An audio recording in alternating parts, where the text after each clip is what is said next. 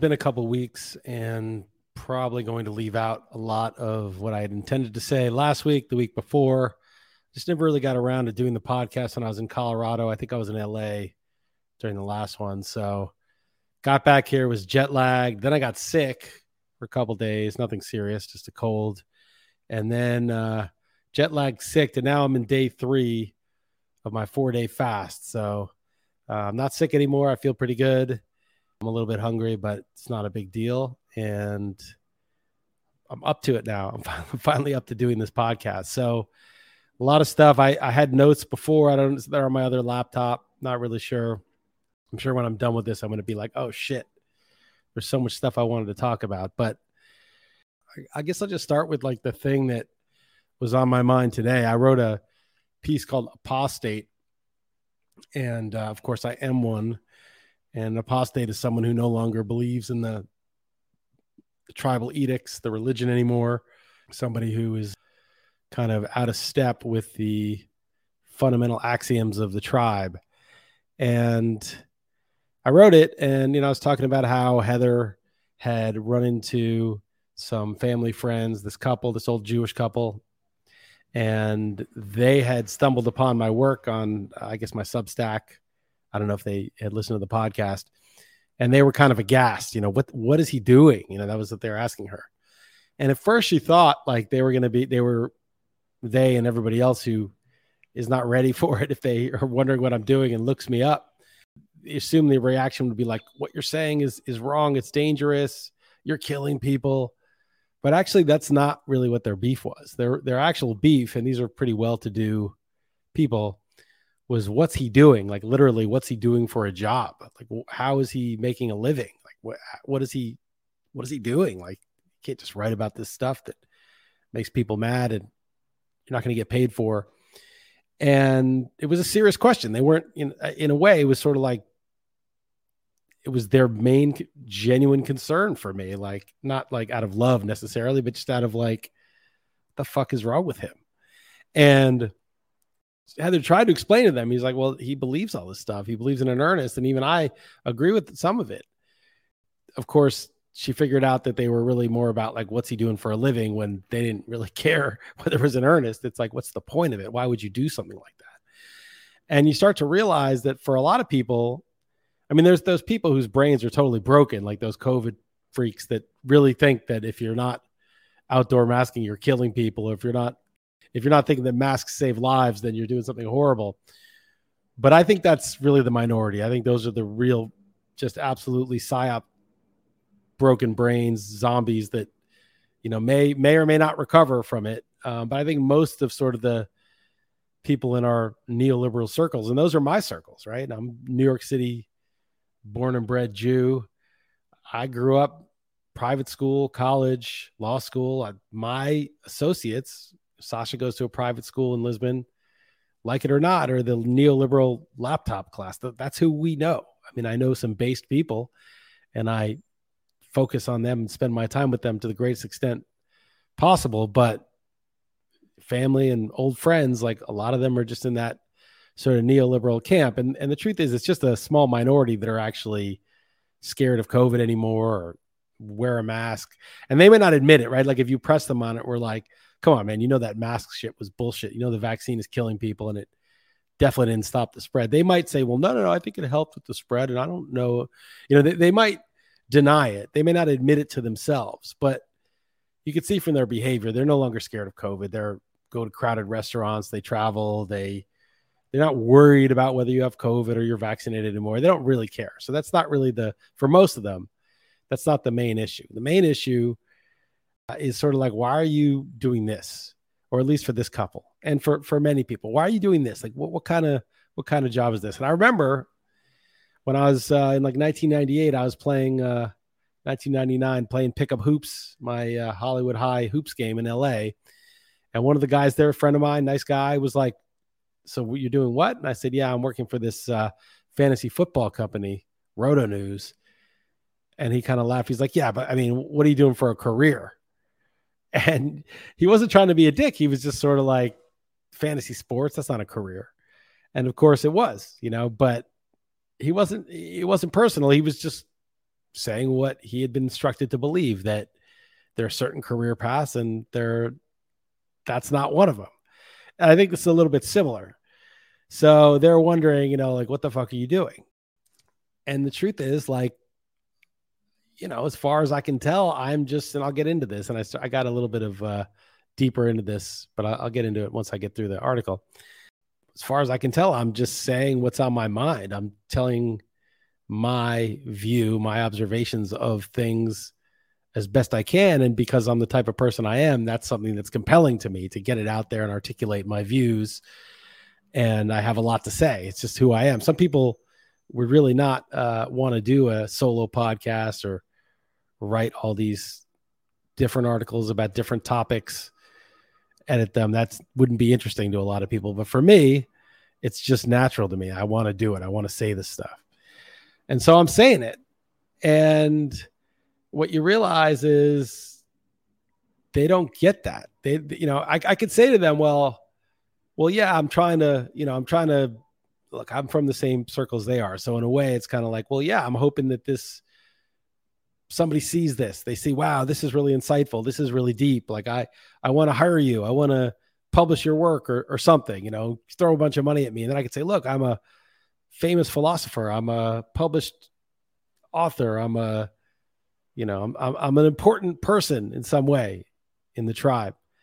They would say, if I said that to them, that's what I'm doing. They'd say, okay, great. Well, who's your publisher and how are you getting your work out? Like, what's your strategy? You could say something like that to them and they would understand that, even though it might not be the things that they believe. I think they would understand that. But then I would be like justifying myself. I'd be saying, no, don't get me wrong. I'm still trying to go down this path. But you see, the problem with that is that I worked for a long time at RotoWire and it was enjoyable work. It was hard. There was times where we didn't get paid much and I was really doing like a lot of work. 15 years ago, I was doing a lot of work, a lot more than I was doing 5 years ago, for sure. I mean, it was pretty crazy before we finally got big enough to hire people and take some work off everybody's plate. And, what's the point of that if you can't be free, if you're doing all that work? I mean, it was enjoyable to an extent, but I mean, it was really pushing it. I mean, some of it, was enjoyable. And then it was work. What's the point of selling your share in the company if you can't be free? If you sold it and then you're still beholden, you're still like, what are you doing? What are you doing that's a story I can tell to these well-to-do old Jewish couple that is looking it through the lens of like, what's he doing?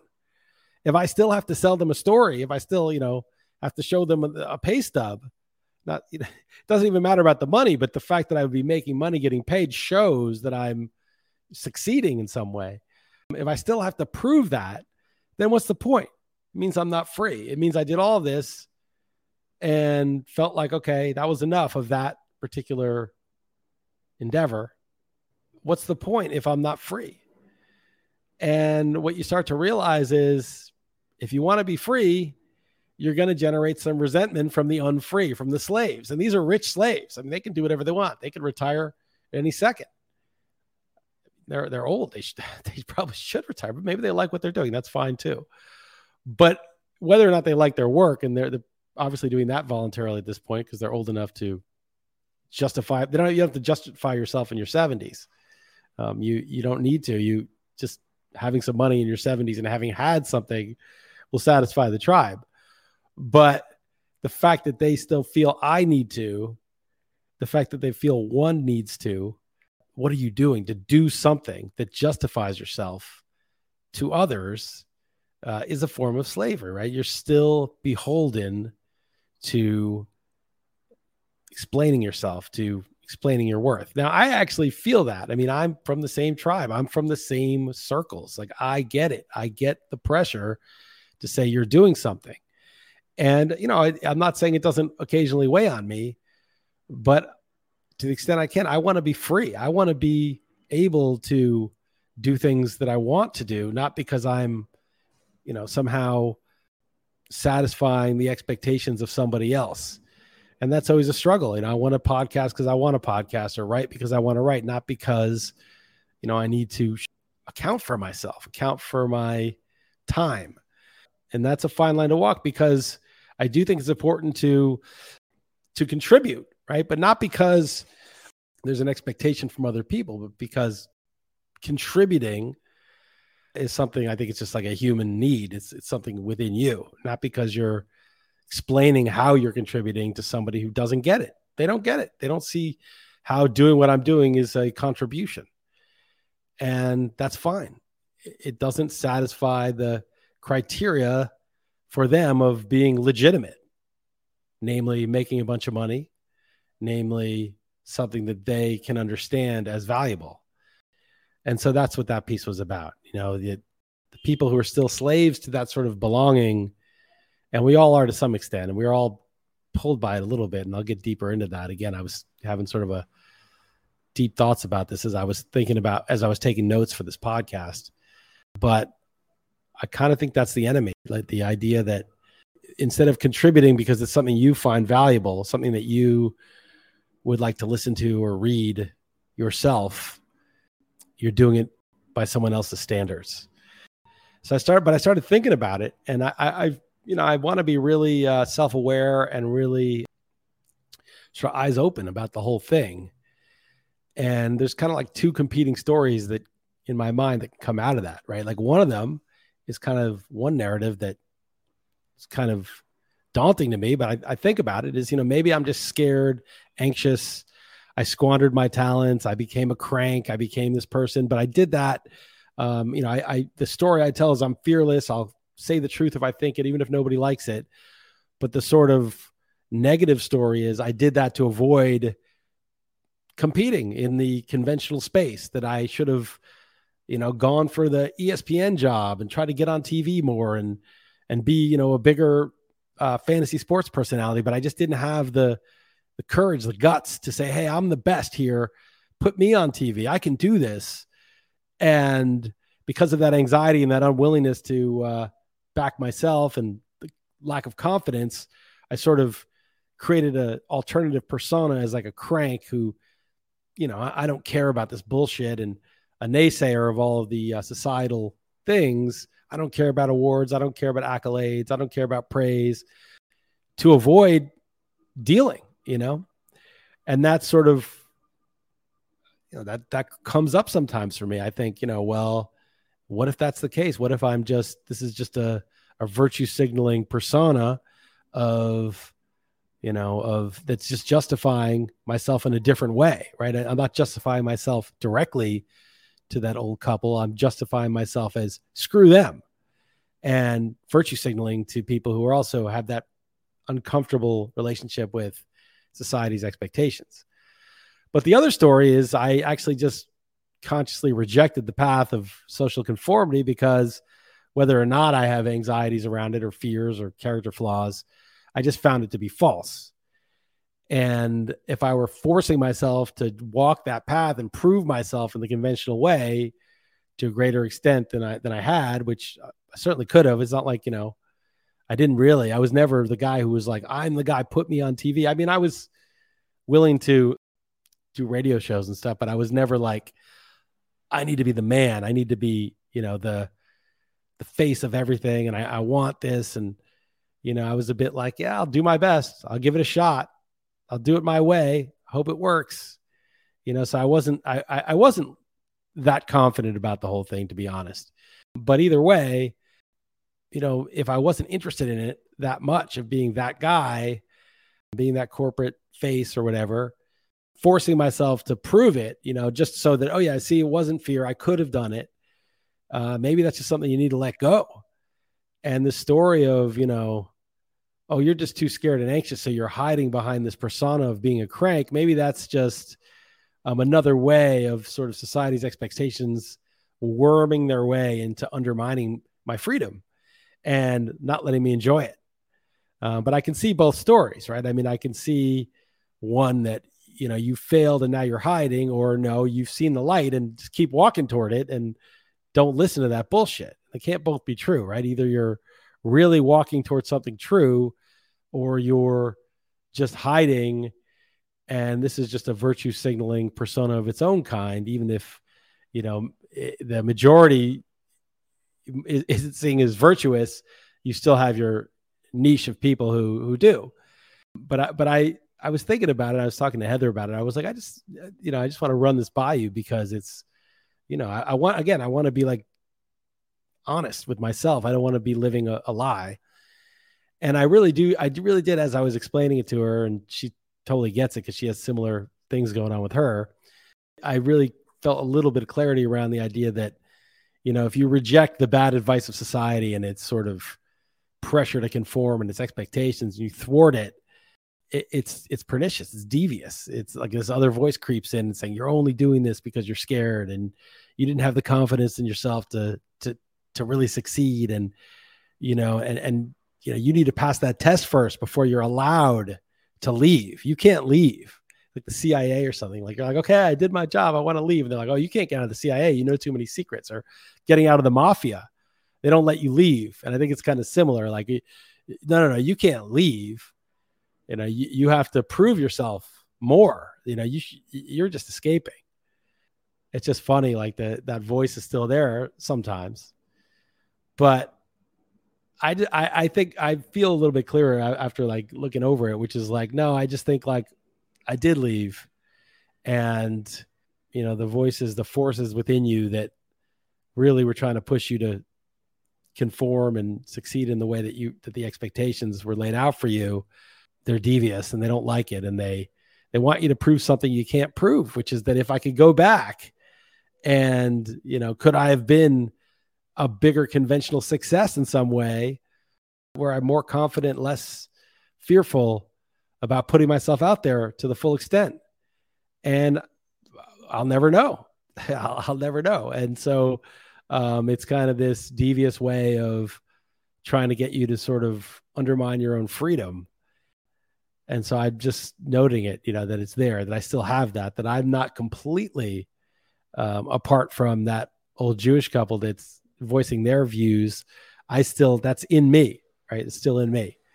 So I was just going over that. But, I think in the end, it doesn't really matter, right? In the end, you may have some anxiety, some fear, some incomplete confidence, but, you didn't really, not the confidence to be the man necessarily. I was very confident.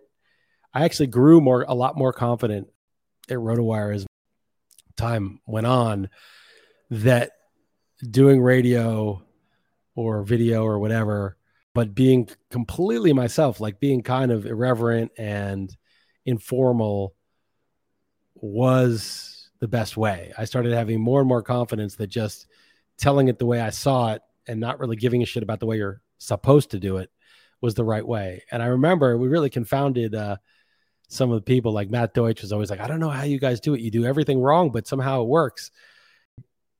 It was like, yeah, we did everything wrong because it was like, it wasn't us to do it the other way.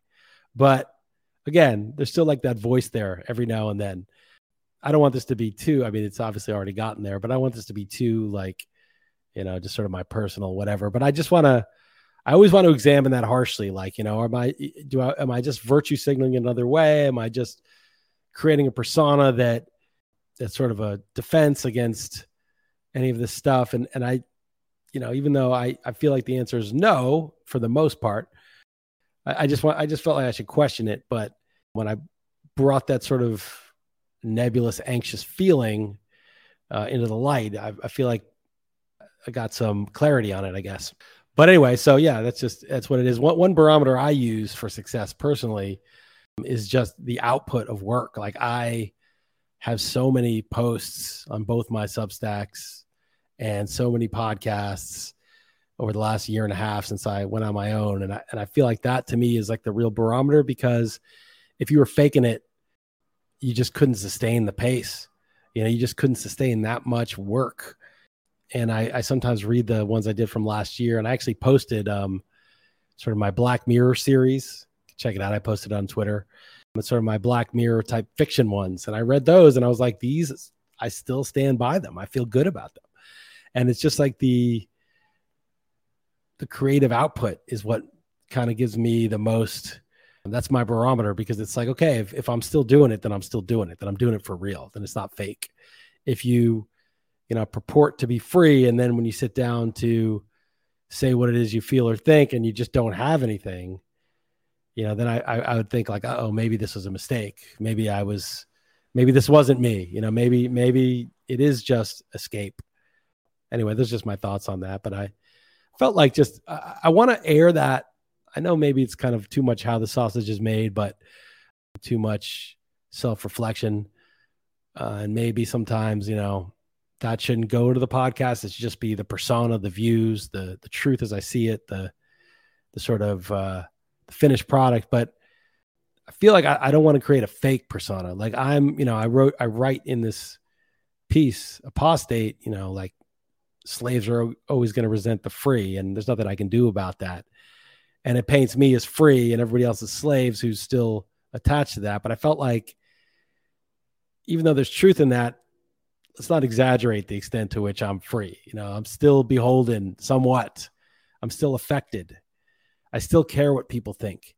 Even though I post things that I know are going to piss people off, make them angry with me, make them think I'm a crank or a conspiracy theorist, even though I absorb that, negativity, and it makes me anxious or hurts my feelings if somebody says it or whatever it is, that, I'm not immune to it. It's just that I've just learned to tolerate it. Like I'm fasting day 3 and I'm hungry, but I'm fine because I can tolerate hunger because I've done it, because I've practiced it, because it's just hunger. It's not a big deal. It's just people being angry with me.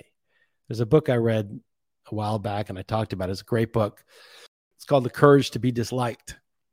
And I do feel it's important to have that, but I don't think it consists in just not caring if people dislike you. I think it's very hard. Maybe one day I'll be there completely, but I think you still care that people dislike you. It still upsets you, hurts your feelings, but you're just willing to bear it. You're willing to bear that discomfort of being disliked because it's more important to say what you think is true.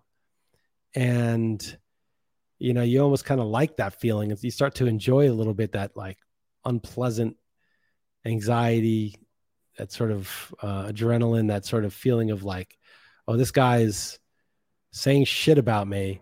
And I used to, just because I like to fight, I used to like the challenge and to fight somebody, but forget about even the satisfaction of, vindicating yourself or standing up for yourself. Just the feeling of like, okay, like this is like somebody's persecuting me for my views and I can feel it because I can take it. I can take it. No problem. I'm not scared, or I am scared. I'm not really scared anymore, but I am anxious about it. It does cause me some anxiety, but I can bear it and I'm not going to stop talking. You're not going to shut me up, because even though it creates, a feeling in me, that feeling is good. That feeling is me being alive and being like, yeah, I can feel that. I can feel the attack, but I can still say whatever the fuck I want to say. That's satisfying to me. So I think it's more like that. I don't think it's like you literally, maybe at some point you literally just don't care. It doesn't affect you at all. Maybe there's a point where that happens, but I'm certainly not there yet.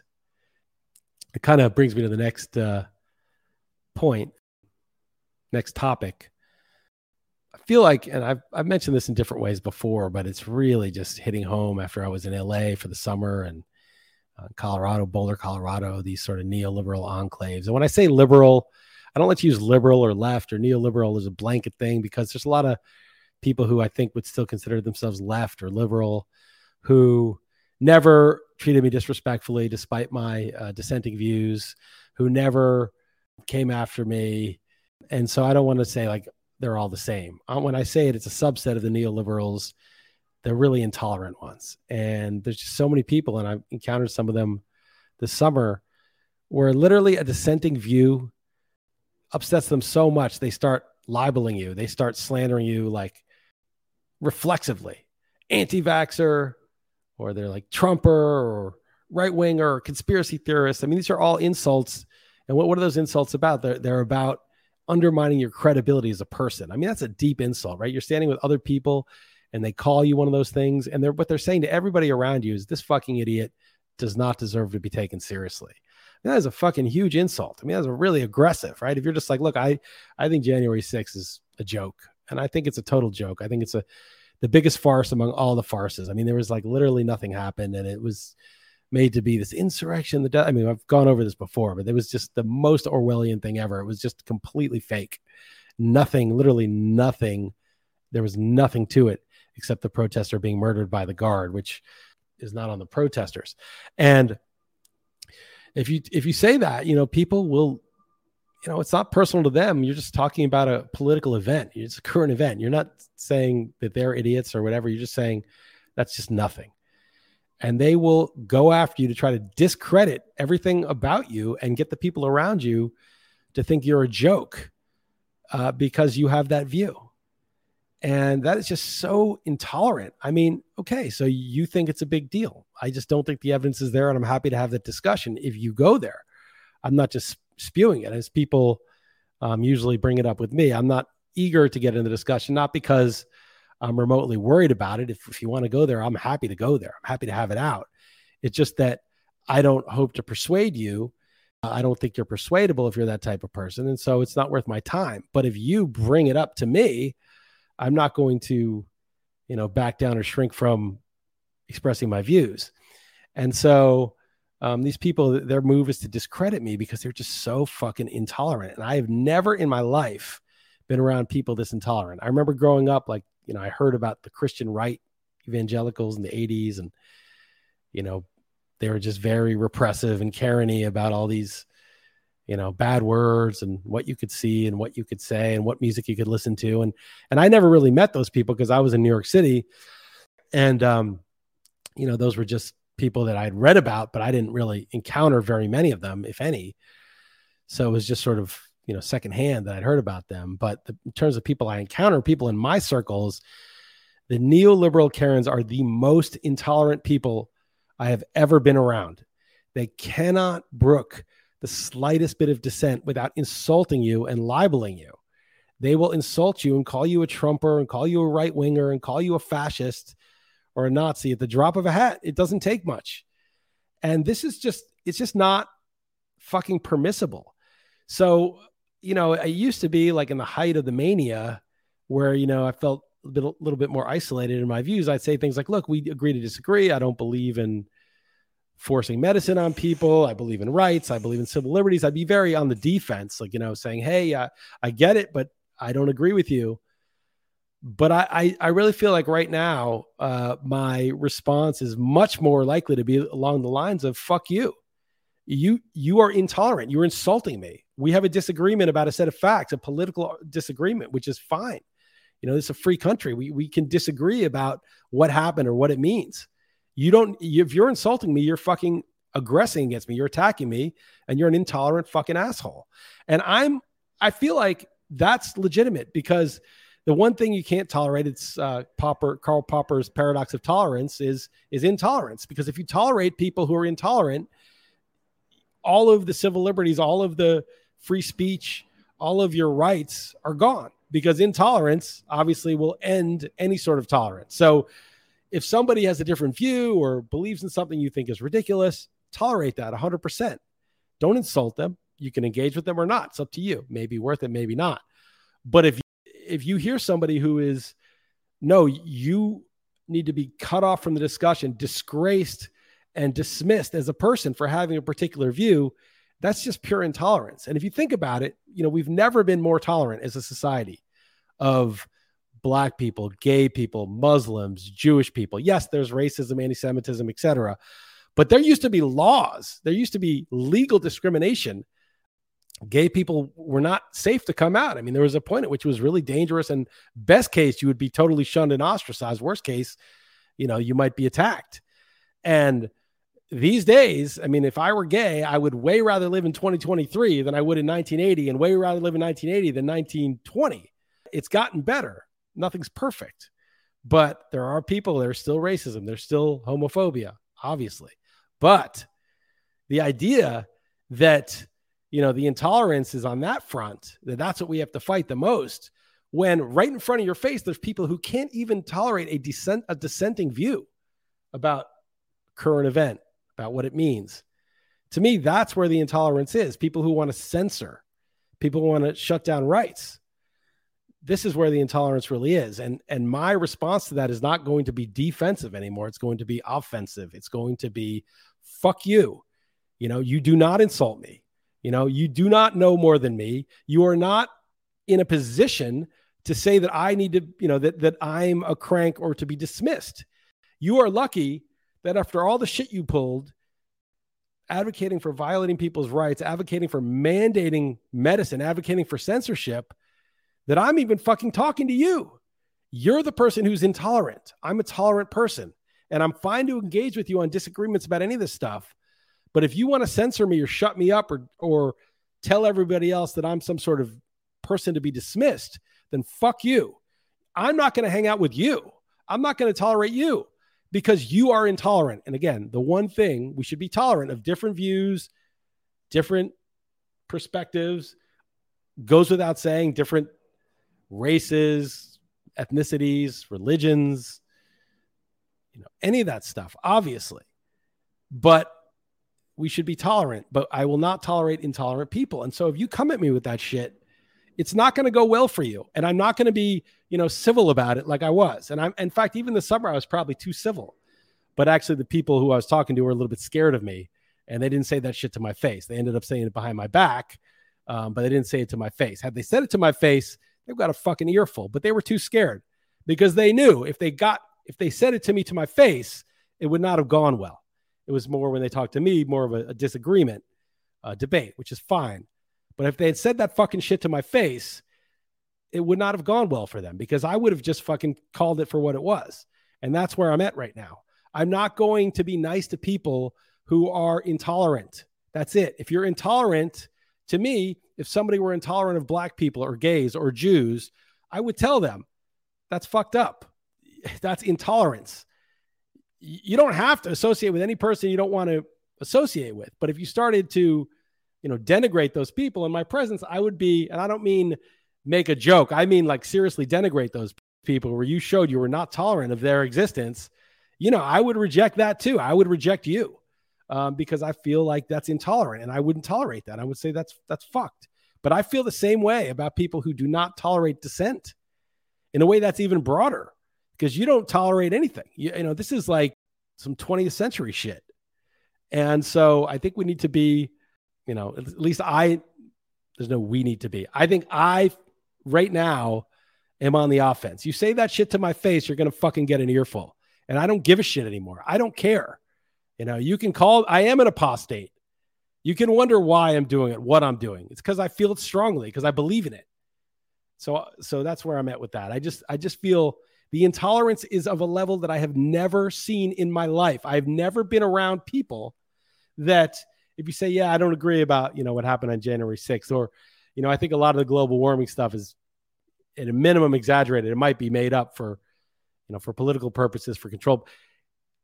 If I say something like that, which is a disagreement on issues, which is normal, that's what we should be debating issues. You can go and give me your counter argument to either of those things. I'm fine with that. Who cares? That's what we talk about. But for people who, just can't tolerate, I've never seen people who can't tolerate dissent or disagreement without outright slandering you. And I've never seen it this bad. I've never been around people this nasty. And it's funny because I think the people know, and ask yourself this, because some people may listen to this who are totally on board with me. And some people may listen to this that are only halfway on board with me. And I'm going to ask the halfway people this question. Imagine that you had some misgivings about an issue. Maybe you don't think transitioning to a different gender is a really good idea, that in general, it should not be encouraged. That would be a controversial viewpoint, right? Let's say you have that belief. Who would you be more likely to say that to? Someone who, and you're a liberal, you voted for Biden, you would vote for him again. Who would you be more likely to voice that misgiving about that issue to?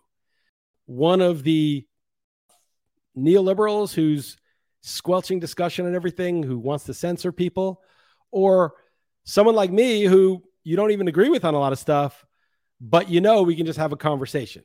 Who are you more comfortable voicing? And the transition might be a little bit too obvious because it's such a hot button issue. I'm going to make a joke about it later, and I just thought of something funny about it, but I'll say it afterward. But that's such a hot button issue. But even just something like, I don't know how much of climate change is, how much of it is man-made and how much of it is, just the earth warming, or it's not even true, or it's just selectively reported. And, who would you be more comfortable voicing your misgivings to? Somebody who doesn't agree with you, or you don't agree with them on a lot of things, but they're tolerant. They don't care. I mean, disagreeing with them is not a problem for them. Or somebody who is basically a religious fanatic who agrees with you on a lot of things, votes for the same guy you vote for, but would be like, what the fuck are you talking about? Are you a right winger? What's happened to you? Have you been propagandized? I mean, you know it. And the reason you're silent, and the reason so many people who know better about so much of this shit were silent, is exactly because it's so intolerant. The environment is so intolerant. They don't want to back you up. They don't want to back up somebody who's being attacked by the mob because they know they'll be attacked just for defending him. So, this is the environment we're in. And just see it for what it is. This is the most intolerant group of people I have ever been around in my lifetime. And fuck them, okay? Fuck them. I'm not tolerating them. And if they come at me to my face, fucking weasels sometimes do it behind your back. But if they come at me to my face, they're going to get the earful. And I'm going to not spare them at all. And I don't give a shit. Doesn't matter to me anymore. All right. That was that. What else? Oh, so this is my joke. So, I was saying how people are transitioning now from one gender to the other. You see a lot of men taking female hormones and becoming women, and a lot of women taking male hormones and becoming men. But you never hear of anybody going the other way, right? Let's say like I'm a man and I feel like a little bit of, what's it called? Gender dysphoria, but not because I feel like I'm in the wrong body and I want to be a woman, but because I just feel like more manly than my body is. I'm more manly than my body. So like I'm going to start taking testosterone now and get like a second penis put in, So then I'm like a double man, because I identify as kind of a double man. I'm only a regular man. I feel like I need to add a second penis, some extra testosterone, and then I feel like I'll be more in line with how I perceive myself internally. Or a woman could do it too. She's like, I'm more feminine than my body. I need to, add an extra set of tits, to my back. I need like 4. I feel like more feminine than my body really is. Why does it only go in the other direction? I don't see why you couldn't be a double man. I'm a double man now. I got 2. Yeah. You should see me in action. I've got 2. You don't know what I'm capable of. And I'm jacked up on testosterone. So, they won't let me compete in professional leagues. I got so much testosterone in me, just like they don't want those high testosterone, trans males competing in women's sports for obvious reasons. It's unfair. Well, they're not going to let me compete in men's sports, right? Like if you jack yourself up on testosterone, they're not even going to let you compete in men's sports. There should be a separate league for the double man, the double dicked high testosterone man. That's a higher league. The regular man could play in my league, but I can't play in their league because I'm a double man. So you just never see it go in that direction. But maybe a real man does go in that direction, transitions to a double man. Thinking about doing it. Maybe I'll have to do it. All right. One other thing that kind of came up, and I'm going to get into some deep thoughts. I got like a deep thoughts. It's almost like almost should be like a feature of this. I get into some deep philosophical shit. But a lot of people I know and have talked to, especially in my circles, they're doing a lot of hallucinogenic therapies, ayahuasca, shrooms, MDMA, ketamine, all that kind of shit. And, they're always talking about, I had a breakthrough, or I'm hoping to have a breakthrough, or this shaman was great, or whatever, all this bullshit. And the test for that, in my mind is, if you hear somebody doing all that shit, are you like, oh, that guy must be really enlightened. He must really have it together. He did the ayahuasca treatment. I'm sure he's, much better now. I'm sure he's, more spiritual than I am. I'm sure he's more awake than I am now. Or do you think, okay, he's just doing that. That's just something he decided to do. Right? I mean, contrast it with like, if I told you like, oh, I could show you that I was like an Olympic sprinter, would you be like, I bet he's probably faster than me? Of course, because that's like, obviously, that if somebody were an Olympic sprinter and they didn't weigh 500 pounds now, they're probably faster than you are. But if somebody's like doing this therapy, you're not like, oh yeah, he's definitely got it together more than me because he's doing this therapy. It's not like, to me, that's sort of like the test. Like if there was something that works, you would kind of know it. I think, you would kind of know that, oh, this works. This gets results.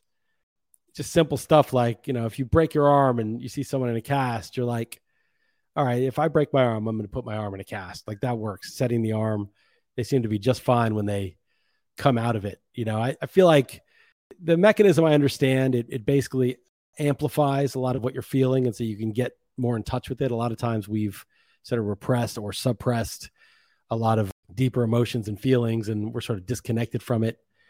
And getting into, amplifying that can help, but it's kind of transient. And this one woman I know well told me that she did it and she was just it was just miserable hell. Like she just felt like she was just misery going through all her stuff. And her friends were like, oh, you got to take a higher dose. Like you weren't letting go. It was painful because you were still holding on. And so you were resisting it. And so it was so painful. And she's like, so maybe I'll take a higher dose. And I said, yeah, I mean, obviously, at some point you have to let go. Like with the tub of butter, when I OD'd on the weed, I was just so absolutely paranoid. I had to let go because it was too hellish to experience, to hold on. But at the same time, like, weed is a lot more, it's a lot more tame than, ayahuasca or something, even a high dose of weed, insane as I was at that time. I feel like if you just sort of drugged yourself into like overwhelming your system, I think that could be damaging because like all of your neuroses and all of your sort of rigidity around your feelings was there for a reason, right? You obviously couldn't take it when you were younger. You obviously in your formative years when you were overwhelmed by difficult emotions, you had to build a structure around it to contain it, to stay sane. And if you're just going to overwhelm that completely, you might break something. I think it could be a bit dangerous. So I'm not against it. I've taken a lot of hallucinogens myself in my day, recreationally, not therapeutically. And I've definitely felt some crazy shit. And I had a couple bad trips, mostly introspective type stuff that I had okay trips, but I understand it. I get it. But I wouldn't just lightly, just absolutely fucking blast myself into outer space with like a giant dose to think, okay, I'll let go. I think those structures were maybe there for a reason. I think you ideally find a way to let them go naturally. Fasting's good. Trying to feel what you feel, cold water, meditation to the extent you're actually meditating. I mean, I'm not even, I used to be a bigger believer in meditation, and it's fine if it works for you. I just think just if you feel anxiety or you feel something or some sort of trigger like brings on an emotional state, just to get in the habit of paying really close attention to how it feels and just letting that feeling without fighting it just really radiate in your body and being like, okay, this is kind of uncomfortable. I'm going to feel this discomfort and just kind of get friendly with it a bit and get used to it.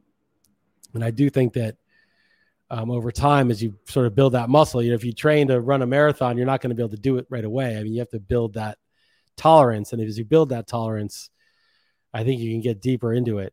But, I don't have all the answers. I definitely, would probably fucking flip out if I took too much ayahuasca too. So it's not like I'm Mr. Enlightened here, but just my thoughts on that, because it's been sort of coming up. A weird coincidence I want to pass on, and I'll get to the deep thoughts. I had a dream. I was in Colorado and with Heather's sister and her husband, and we were exchanging money back and forth. They'd pay for some stuff, I'd pay for other stuff. We'd all kind of split it. And I wasn't even involved in the money, but I had this dream that I owed him like, some money because he had shelled out for something. And Heather's like, just give him like 200. I'm like, okay. And then she was like, no, give him 250. So I gave him 200, and I was like looking for this 50 that I thought was in my wallet, but I couldn't find it. And I was about to give him, 2 20s and a 10. And then I saw I had $1,000 bill. And I was like, what the fuck? I didn't know I had $1,000 bill in my wallet. Where did I get that from? And I was just like, what the fuck? It's so weird. I have $1,000 bill in my wallet. And then I woke up and I forgot about the dream. And then we were driving back from this like country house in Colorado, which I think I've posted pictures from there before. It's an amazing place. Back to Boulder. And we stopped at this like roadside gas station area that had a big sign that said beef jerky, which I love beef jerky. And they had like a million different kinds. And, Colorado is kind of a funny purple state where there's all these liberals in Boulder and probably Denver. but there's definitely some like country Coloradans who are not down with that shit. And he had like bumper stickers like, not everybody in Colorado is LGBTQ, and other ones like, don't tailgate with like a barrel of a gun on the sticker and stuff like that in this thing. And so we bought some beef jerky, and in like the case of stuff you could buy was $1,000 bill, a fake $1,000 bill with Trump's face on it. And I don't know what that means, you know, but I was just like, I had a dream about $1,000 bill. And then I saw $1,000 bill, a fake one, literally the next day. And I was like, holy shit, I just had a dream about $1,000 bill. In my dream, I don't recall Trump's face being on it, but I just thought that was funny. All right. So here's the deep thoughts. That's just some random shit, but here's some deep thoughts. Okay. So I've been reading this guy, Jack Kruse. He's definitely a crank. And I say that in sort of an affectionate way, but he's like so fucking aggro to people who disagree with him. And he's a little crazy, and he's this brain surgeon. So he's not like, you know, he's legit. I mean, he's a real guy, but he believes in all this. And I don't want to summarize his views because I really don't totally understand them. And I just know some very broad outlines, and even those could be somewhat mistaken. But he believes in sort of physics of health, not, you know, the biology or chemistry so much, and electrons and sunlight and what that does to your skin and the whole signaling process into your mitochondria. And it's very complicated. And as I said, I don't entirely understand it. But it just got me thinking in terms of like this general paradigm that like the sun, the light from the sun, nuclear energy radiated by the sun in the form of light and heat, is the source of energy for planet Earth, right? Like all the plants grow from sunlight. It's where they get their energy through photosynthesis. And then the animals eat the plants, and then we eat the plants and the animals. So we're just like eating sun. And so the sun, this like star, this nuclear explosive gravitational center, is sort of the life, is the life force, is the prana or the Tao in a way. It is the source of all of that. And we take it into ourselves. And I just kind of had this feeling that like, you know, what if like, you know, internally you are the sun also radiating outward. You've absorbed enough sun, and consciousness is sort of it's sort of like the opposite of entropy. Like the idea of entropy is things decay. You know, if you have like hot water in a cup at room temperature, you know, the water is going to cool down, and the room is very, very, very slightly going to warm as they get to be the same temperature. The water will end up being room temperature also, and the air will end up being, you know, the room temperature plus some very small fraction of the heat as it dissipates into the air. And that is not necessarily the case. That need not necessarily be the case, because you could imagine that there's, you know, the room temperature is, remember, like absolute zero is minus 273 degrees Celsius. So like there's plenty of energy in the air. If there were no energy in the air, it would be absolute zero. So the air, you know, 70 degrees or whatever the room temperature is, has a lot of energy into it. So it is conceivable that the hot water could take more and more energy from the air, cool the air, and start boiling, right? I mean, there's enough energy in the air around it to heat the hot water even more. And that could theoretically happen, but it doesn't happen ever, because the molecules in the water that are hotter than the air randomly interact with the air, and on average they're going to cool. They could theoretically, again, just interact so that only the hottest molecules in the air were heating up the water, but just probabilistically that would just never, ever, ever happen. It would be, you know, one in a number that you can't even fathom for that to happen. So every time you see it, you put the warm water, boiling water, whatever it is, in the cup on the table, your coffee, and the coffee cools and the air imperceptibly warms from the coffee. So that's entropy, right? And then there's the whole idea of the heat death of the universe, where eventually all the stars will cool from that same process. All the heat will dissipate evenly through the universe, and everything will just be completely still, no movement, no heat, death. But there's something that exists kind of in contrast to entropy, and that's consciousness, right? Like somehow beings get more and more advanced with consciousness. Like somehow, you know, humans are more advanced than monkeys, which are more advanced than other mammals, which are more advanced than reptiles, etc. And there's sort of this upward flow of energy in terms of consciousness that sort of counteracts the downward flow of energy in terms of entropy. And so I almost feel like this upward flow of consciousness has given humans great power, not just great reasoning power, but like it's like a powerful energy, your brain and your nervous system and your heart. There's a lot of energy in that. And it's almost like you have a little piece of the sun in your being.